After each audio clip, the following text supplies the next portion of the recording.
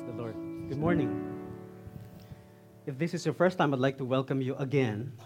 Welcome to Point of Grace Church. My name is Norbert. I'm the pastor of the church. Let me begin by saying that one of the most puzzling concepts in the scriptures is why God answers certain prayers and rejects some. So we would like to know, what criteria does God use in order to determine which prayer to answer and which prayer to reject? So we ask, is it about my faith? Or is it about the prayer that I asked God for? Or is it about His timing? Why couldn't God just answer all my prayers? Well, there's bad news and there's good news. Let's deal with good news first.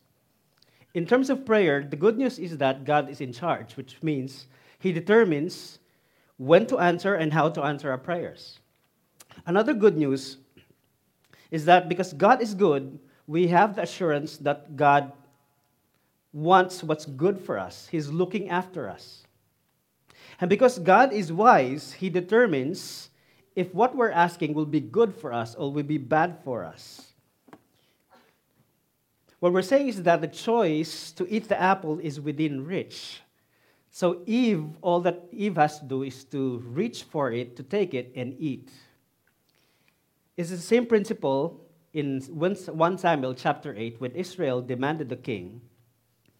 They demanded the wrong thing. They asked God for the wrong thing. Now, last week we talked about 1 Samuel chapter 8. Israel demanded for a king. It was motivated by this desire to be like all the nations in the world. So when they asked Samuel, they said, Samuel, give us a king. We would like to be a kingdom where we are ruled by a king, just like all the nations. We would like to become like all the nations. And it doesn't matter what God wants. It doesn't matter what God approves of. What matters is what they want, and they want a king to rule them just like all the nations in the world. But God gave them a consequence, warned them that there will be consequences if they asked for a king. I'm going to read 1 Samuel chapter 9, verses 1 and the following. And I'm going to base our sermon from this text. It says, there was a man of Benjamin whose name was Kish, the son of Abiel, son of Zeror, son of Bechorath, son of Apia, a Benjaminite, a man of wealth.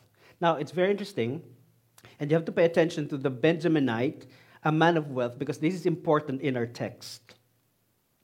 And then he had a son whose name was Saul, a handsome young man. There was not a man among the people of Israel more handsome than he. From his shoulders upward, he was taller than any of the people. I cannot see anyone right now whose description fits like that of Saul. So he has three descriptions. He is handsome, he's rich, and he's tall. We are in trouble. Now, the scriptures are very particular in the description of Saul. Number one, he's a Benjaminite.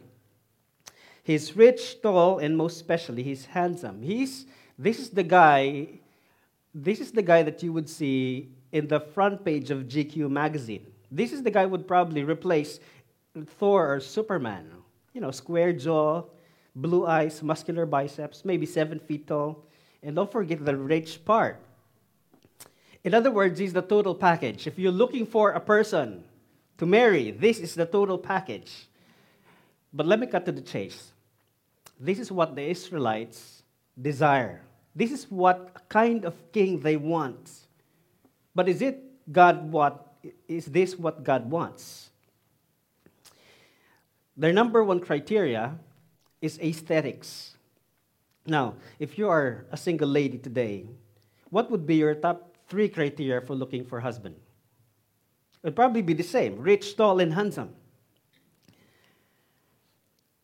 It would have been trouble for me if that was criteria of Kathleen. It's a good thing I did something that you don't know that made her change her mind. Now, why is this the case? And I'm not saying this is wrong. It's just the way it is. We want rich, tall, and handsome because we are big also on aesthetics. We are impressed with colors, shapes, and sizes. These are the basic things that we learn from art. And the scriptures seem to describe an image of a king according to man's heart. This is what we want. Now, what about the ability? Now, he passed all the tall, rich, and handsome and rich. What about his ability? Verse 3. Now the donkeys of Kish, Saul's father, were lost. So Kish said to Saul his son, "Take one of the young men with you and arise, go and look for the donkeys." And he passed through the hill country of Ephraim and passed through the land of Shalisha, but they did not find them. And they passed through the land of Shaalim, but they were not there. And they passed through the land of Benjamin, but they did not find them. Now, in 3 places they did not find the donkeys that were lost. If you go through the map, you will see that these places that mentioned covers at least more than an area of 25 miles. So that's roughly equivalent from the Hard Rock Stadium all the way to the north to Deerfield Beach. But going through hills and valleys, because the land of Palestine is about hills and valleys. But I would suppose that any seasoned shepherd tracking and finding lost animal would not be impossible. It may be hard, but not impossible. See, looks have nothing to do with the ability to shepherd. Think about this. If a king is responsible for leading and administering the kingdom, then the basic minimum for becoming king is having the ability to shepherd, at least, understanding what it means to lead the sheep and find the lost. So what this means, from verse 3 and verse 4, the author seems to be telling us that Saul is not fit for the job. He does not have the ability to be king. He was just as lost as the donkeys. Now, what I find interesting here is the donkeys were smart. They have done a far better job than Saul trying to find them. Now, speaking of donkeys, the last time the scriptures talk about donkeys was in the book of Numbers. Now, if you remember your history, when Israel was passing through the land of the Midianites, they did not like it. They thought that they were trespassing. So the Israelites, about 1.5 million people, were passing through the land of the Midianites. They were about to cross to the promised land, but the Midianites didn't like it. So they hired a sorcerer to curse them. But in this instance, God intervened and told the sorcerer to stop, not to curse the people of Israel. But, how can this greedy, gun-for-hire sorcerer refuse a handsome fee? So the next day, he decided to do a meet and greet.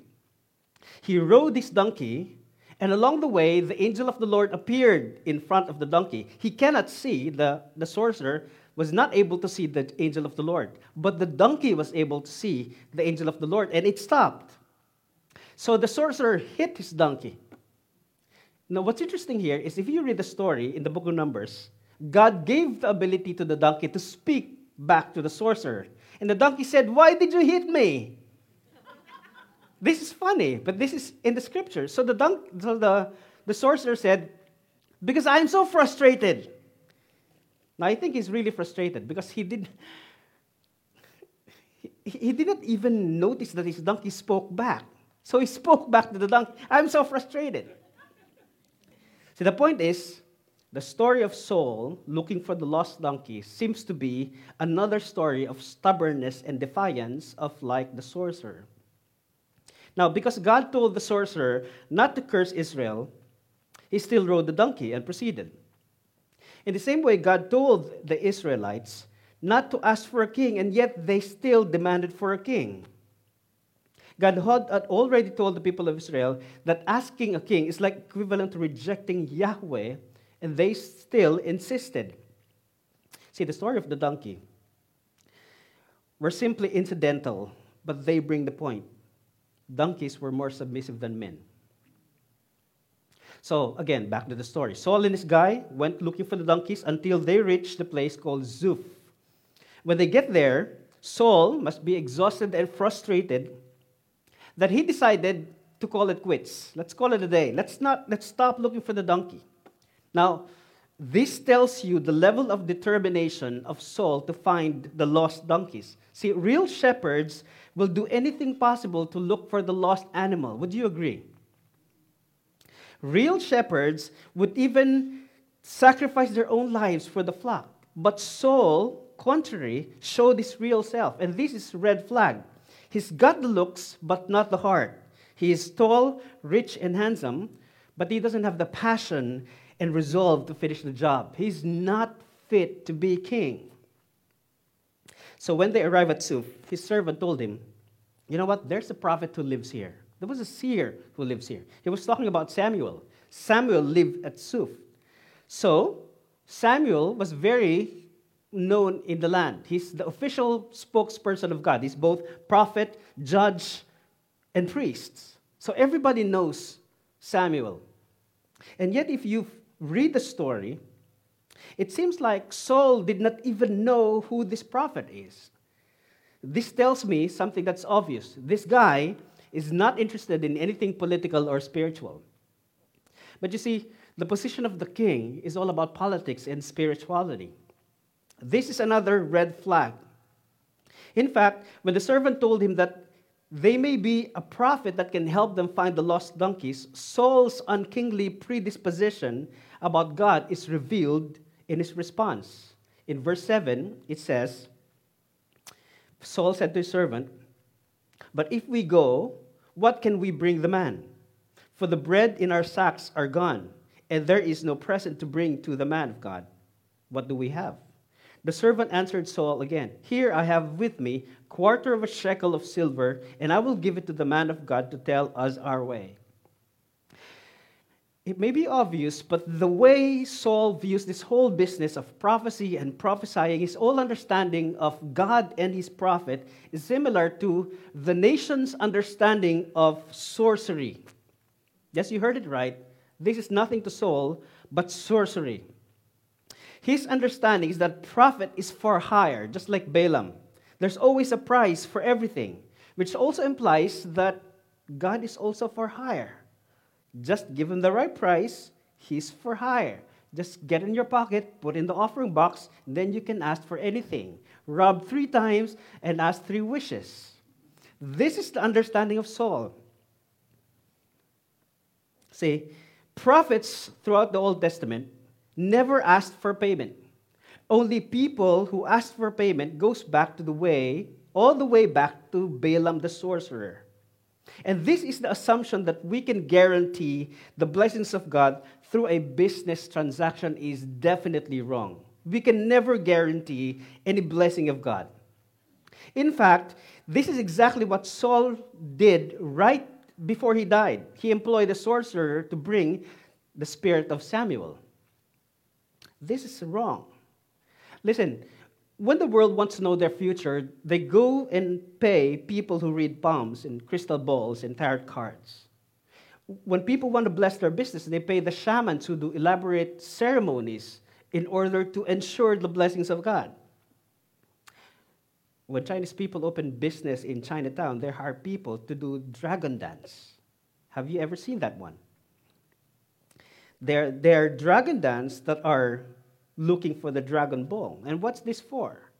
In Chinese philosophy, this is to attract good luck. Nothing more but a good luck. See, in our faith, there's no ceremony or ritual that will guarantee good luck. There's no ritual or ceremony that will guarantee the blessings of God. See, the Lord's Prayer is not a formula. The Lord's Prayer is a pattern. There's no magic in speaking in tongues. There's no magic in raising your hands. There's no magic in prayers. God is not subject to magic. There is no formula in prayer that will guarantee a yes from God. God is sovereign, God is good, and God is wise. And therefore, He answers our prayers when He wants to and how He wants to without the need to explain Himself.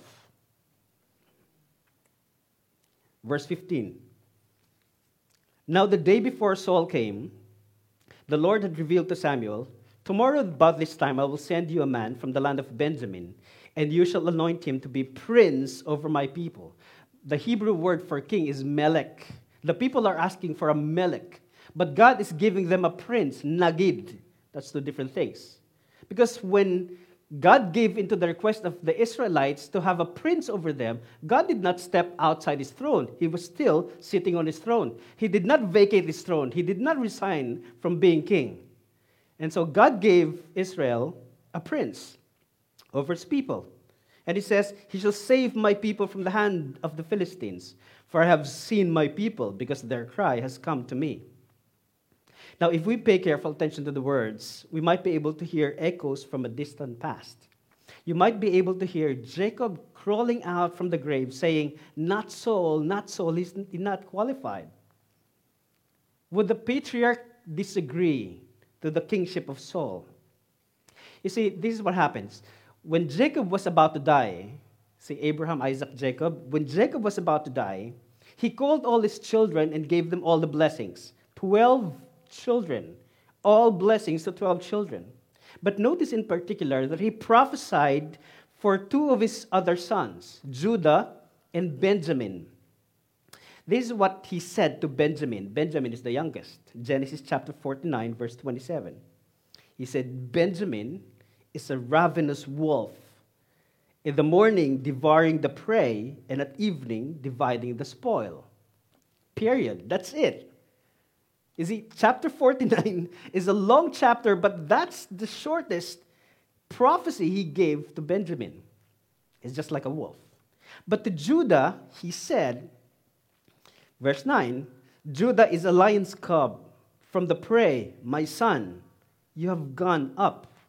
What does mean you have gone up? What is Jacob saying? See, Judah is the fourth son. Reuben was the firstborn. And in the culture of the Hebrews, the firstborn always takes the bigger inheritance. The firstborn becomes the chieftain when the father dies. So naturally, Reuben should be. But, Reuben did a very, very wrong thing. He slept with his father's concubine. And so he was disqualified from the inheritance. You see, this family is messed up. If your family is messed up, this is messed up. The second and third sons is Simeon and Levi. There was an instance, again, in the history of Israel, that the whole tribe was murdered and tricked by Simeon and Levi in cold blood. The whole tribe. So they too were disqualified. Now, it's Judah's turn. This is the reason why Jacob said, you have gone up. You are next in line of succession. You will receive the inheritance. That's why he added in verse 10, the scepter shall not depart from Judah, nor the ruler's staff but from between his feet, until tribute comes to him, and to him shall be the obedience of all the peoples. See, the scepter is the symbol of authority. And this authority to lead the 12 tribes is not prophesied to Benjamin, but prophesied to Judah. And guess what? Saul is not from the tribe of Judah. He's a Benjaminite.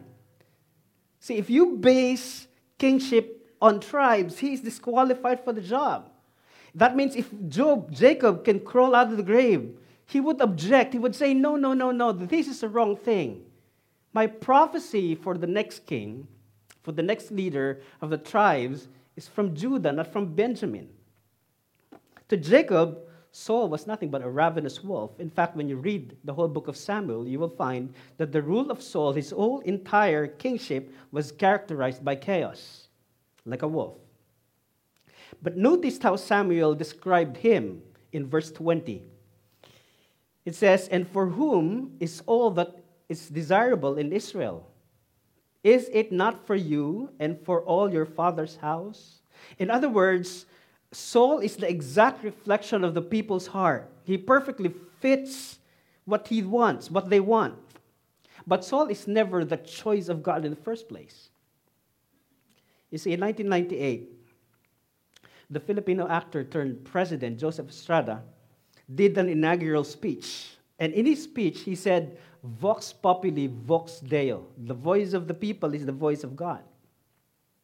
3 years later, in 2001, he was thrown out of office for corruption.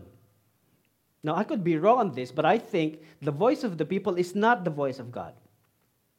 And in the case of Saul, he is the perfect candidate to teach the people the consequences of asking God the wrong thing. Now, there's another thing that God told Samuel. And I think this is crucial in our understanding of what's happening here. You'll find it in verse 17. When Samuel saw Saul, the Lord told him, "Here's the man of whom I spoke to you. He it is who shall restrain my people." Now, it may be different from your Bible, because if your Bible is NIV or some other translations, it would say, "Rule my people." But in ESV, it says, "Restrain my people." In Hebrew, it's technically "restrain my people." Now, remember the premise in the book of Judges, before the book of Judges ends. It says that there was no king, and everyone did what was right in their own eyes.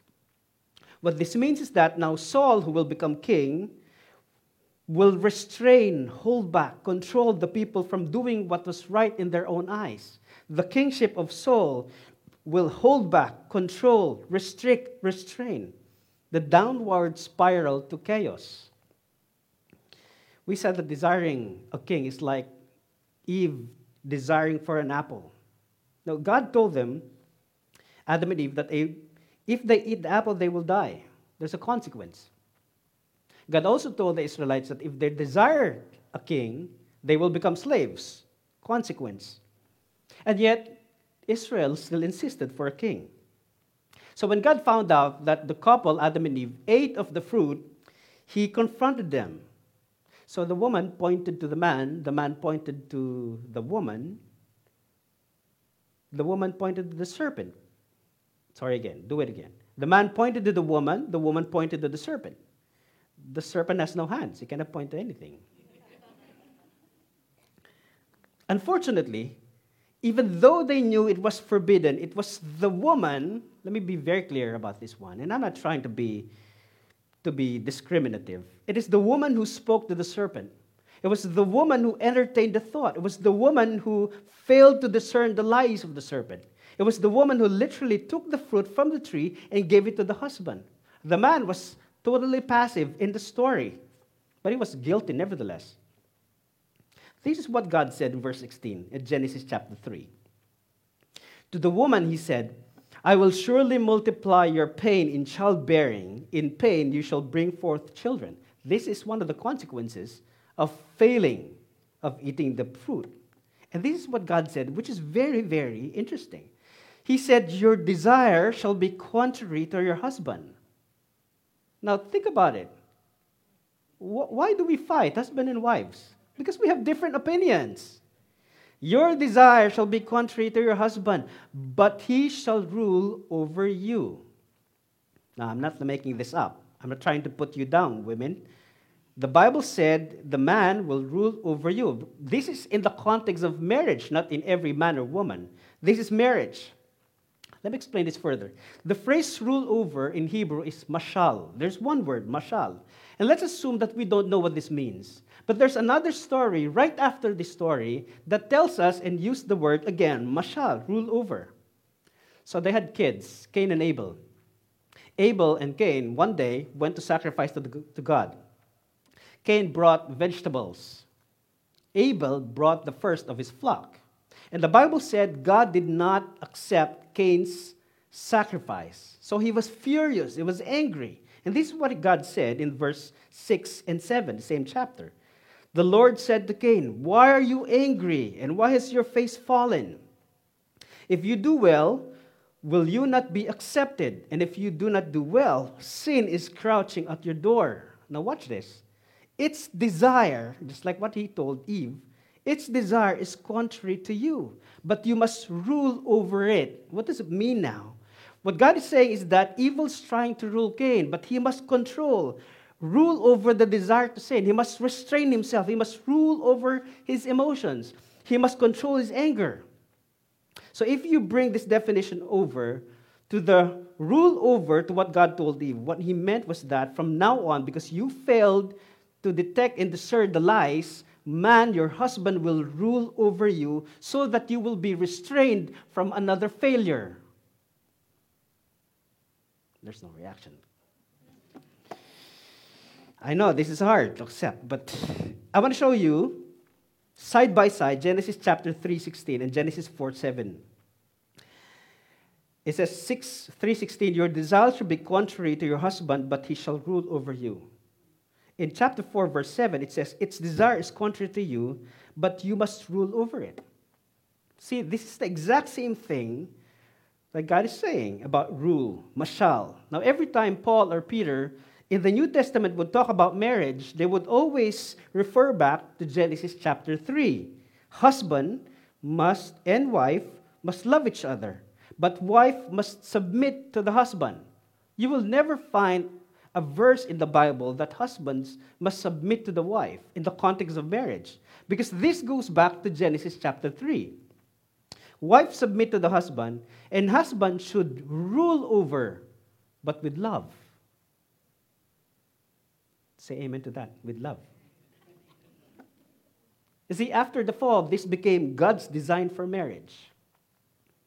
So husbands, when you and your wife walk in the mall, let her look at the bags and jewelries, but hold her hands. You will save a lot of money by doing this. So when you hear God telling Samuel that Saul as king will restrain, will hold back, will control the people, it is meant to restrict them from spiraling down to more chaos and idolatry. Fast forward to chapter 10, verse 1. Then Samuel took a flask of oil and poured it on his head and kissed him and said, "Has not the Lord anointed you to be prince, Nagid, not Melech, prince over his people Israel? And you shall reign over the people of the Lord, and you will save them from the hand of their surrounding enemies. And this shall be the sign to you that the Lord has anointed you to be Nagid, prince, over his heritage." This is shocking news even to Saul. See, he started just by looking for the lost donkeys. Now he's going to be king. So this is shocking to him. So it's necessary for Samuel to give him signs. What are the signs to confirm that he is really king? Now, there are 3 signs given to Saul. First, he goes home, he reaches a certain place, and Samuel said, "You will reach that certain place, and you will be met by 2 men. And those 2 men will say, 'Donkeys were found.' Problem solved. Second time, you will reach another destination, and you will be met by 3 men carrying goats, bread, and wine," which is good. The third sign is that when you reach another destination, you will meet a group of prophets, the Spirit will fill you, and you will prophesy. Now, prophesy here does not mean he will start predicting crazy things in the future. Prophesy here means he will, just like in other parts of the scriptures, he will preach. So Paul, even though Saul doesn't have the capacity to preach and the training to do it, he will be, because of the Holy Spirit, be able to prophesy or preach. Now, let me tell you why these signs are important. The first sign was about donkeys. Donkeys were found. The second sign was about the bread and the wine. The third was about prophesying. Now, let me tie this up for you. When you read the accounts of Jesus leading to his final week, you will encounter a very interesting phenomenon. So the question now is, between Saul and the New Testament Jesus Christ, if Saul is not qualified to be king, then who is? If Samuel chapter 9 was about confirming the identity of the king, Matthew 21 was about confirming the identity of the true king and the long-awaited king of Israel. So again, first sign. The first sign for Saul was about his calling, was about 2 men will bring the news that the donkeys were found. What's interesting is that when you go to Matthew 21, in the final week of Jesus, he instructed 2 of his disciples, the same 2 guys that said the donkeys are found, 2 of the disciples will find in the city donkeys that are tied to a post. Is that a coincidence? I don't think so. This is the donkeys that Jesus will ride into Jerusalem. But, Jesus has been to Jerusalem countless times. Why would he need to ride a donkey at this point? And then you will read in Matthew 21, Matthew was quoting Zechariah chapter 9. Zechariah chapter 9 is a prophecy concerning the coming king riding on a donkey. Is that a coincidence? I don't think so. The question here is, if Saul is not qualified to be king, then who is? The second sign for Saul was that he will be given bread and wine.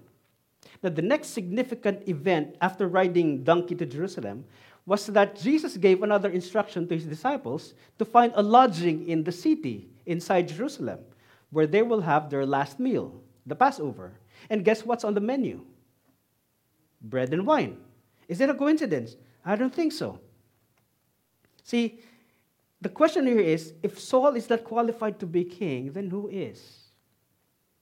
The third sign for Saul, is that he will prophesy. Now, back in Matthew chapter 16, Jesus was with the disciples for 3 years now. He was about to reach the final week. And he was trying to ask the disciples about who they think he was. So he asked his disciples, who do you think I am? One of these disciples said, people think that you are Elijah. Some others think that you are John the Baptist. And other things that you are another prophet. And so Jesus turned to Peter and he said, what do you think? Who do you say I am? And Peter said in Matthew 16, verse 6, he said, Simon, Peter replied, you are the Christ. Christ is Greek. The Hebrew word is melech. The English word is king. What Peter is saying is that you are the king, the Son of the living God.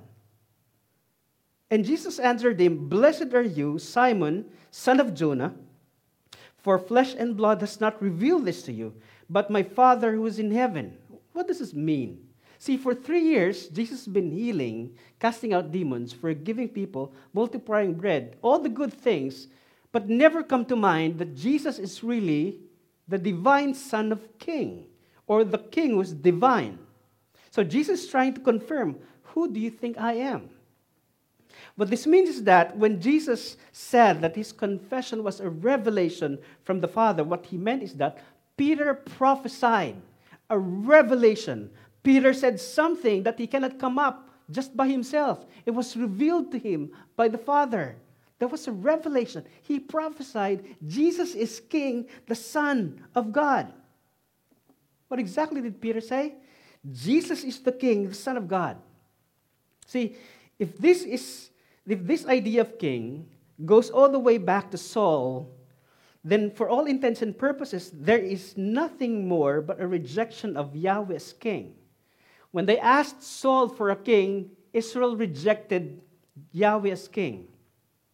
That means Jesus also, if he is king, he will also be rejected as king.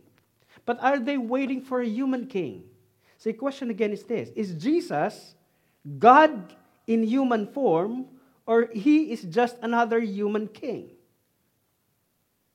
See, the people of Israel in the time of Samuel rejected God as king. They want a human king. So in the time of Jesus, we must be able to determine if he is God the king, or he is just another human king. Now watch closely, because this is the exact same thing that the high priest will ask Jesus on his trial. Matthew 26, verse 63. Remember, Peter confessed, you are the king, the Son of the living God. But what did he mean by that? The high priest in verse 63 said to him, I adjure you by the living God, tell us if you are the Christ, the king, the melech, the Son of God. Now what does this mean? What this means is that from the time that Peter confessed, revealed, prophesied that Jesus is king, the news spread like wildfire. This Jesus is claiming that he is the Son of God, the king. But what does it mean? By implication, the high priest was trying to confirm the rumors about Jesus. He wanted to make sure if Jesus is just another king or if he is more than that. So when he asked Jesus, he's trying to ask, are you the original king, God, Yahweh, or are you just another king? See, the high priest is not interested in Roman politics. He was interested in something else. And his main concern is if Jesus is claiming to be the divine king of Israel. That's why when Jesus said yes, he said blasphemy. Now, just as Israel, in the time of Samuel, rejected Yahweh as king, they will also reject Jesus as king. And the reason for that was obvious. Israel wants to be like king, like all the nations. See, Caesar was that kind of king that Israel wants to be like all the nations. Caesar was the divine Son of God. Did you know that? That in Roman mints, in their coins, there's an inscription that says that Caesar is the divine Son of God. Just like the same title that Jesus is claiming for himself. What this means is that, if you think about it, the high priest is in fact claiming that Caesar was their king. They don't need another Jesus king. They already have Caesar king. So if you think about it, what this means is that the series of events leading to the climax of the gospel are all pointing towards the revelation of the true identity of Jesus Christ. So the question is he the divine king or is he not? Now at this point, Jesus responded to the high priest. And if there's one definitive statement that Jesus claimed to be divine, it is this. Some people would say, Jesus never claimed to be divine. That's not true. I want to show you this one. Matthew 26, verse 64. The high priest was asking, are you the divine king? Are you Yahweh the king? Are you the Son of God? That's what he's asking. And Jesus said, you have said so, but I tell you, from now on you will see the Son of Man seated at the right hand of power, coming on the clouds of heaven. Now listen closely, because what Jesus did right there was he prophesied. Now he quoted from two passages in the Old Testament, one in Psalm 110 verse 1, and second in Daniel chapter 7 verse 13. In Psalm 110 verse 1, he quoted, the Son of Man seated at the right hand of power.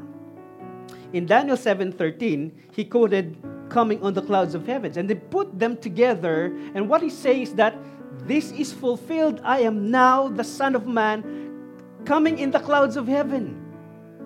That was Jesus saying, so that the high priest said, blasphemy. Did Jesus claim to be divine? Of course. He's the divine Son of God. He's king. And at this point, he prophesied. He told the very person who would recognize the voice of God, I am the Son of God. I am king. And I am back. I think that God has given us breadcrumbs in the story. I think God has given us clues in the story of Saul to help us see that the true king of Israel has always been Yahweh. God has never stepped out of the throne. God has never resigned from the throne. God has never vacated the throne. He's always been sitting on the throne. There will never be a human king fit for the job. Not Saul, not David, not even Solomon. No human king, no human president will ever fit the job. You see, there will be no human king fit for the job because the only king who can save the people from the hands of the true enemy is the king who's able to save us from sin. That's why his name is Jesus. Jesus means Yahweh is salvation. That's exactly what the angel told Mary and Joseph. You will name him Jesus because he will save the people from their sins. There's only one king who can fight our battles. And that's the king who has stared death in the face and said, wait until Sunday and I will come back. See, there's only one king who can administer true justice and righteousness. It will be the king who, despite of his innocence, has experienced all injustice, all betrayal, and all condemnation. But the king the world wanted and asked for is a king like Saul, tall, rich, and handsome. But the king that the world rejected was exactly the opposite. Listen to Isaiah chapter 53, verses 2 and 3. He said, he had no form or majesty. He doesn't look like a king. He doesn't look like a royalty. He doesn't look rich. He had no form or majesty that we should look at him. And no beauty that we should desire him. He's not handsome. He's not tall. In verse 3, he said he was despised and rejected by men. Man of sorrows, acquainted with grief. And as one from whom men hide their faces, he was despised, and we esteemed him not. So picture Jesus on the cross. Picture Jesus on the cross, and people are shouting, and people are saying, away with you, away with you. You're a sinner, away with you. So the question here is, if Saul is not qualified for king, then who is? Beloved, either Jesus is the true divine king or he is not. And if Jesus is the true divine king, then we have two choices. Either we bend the knee to the right divine king or we look for another king. Let's pray. Father, thank you for your love. Thank you for the revelation that you are here. Thank you for the grace and mercy. Thank you for the patience that you have endured. So much suffering. Father, we look for things that please our eyes, just like the fruit from the tree, tall, rich, and handsome. The people has looked for a Messiah that will fit our category of what's good for us. But then you gave Jesus. Father, I pray that you will open our eyes. I pray that you will confirm with our spirit who Jesus really is, not just as having the title of true divine king, but really the king in our lives. Father, help us to honor him as our true and divine king. In Jesus' name we pray.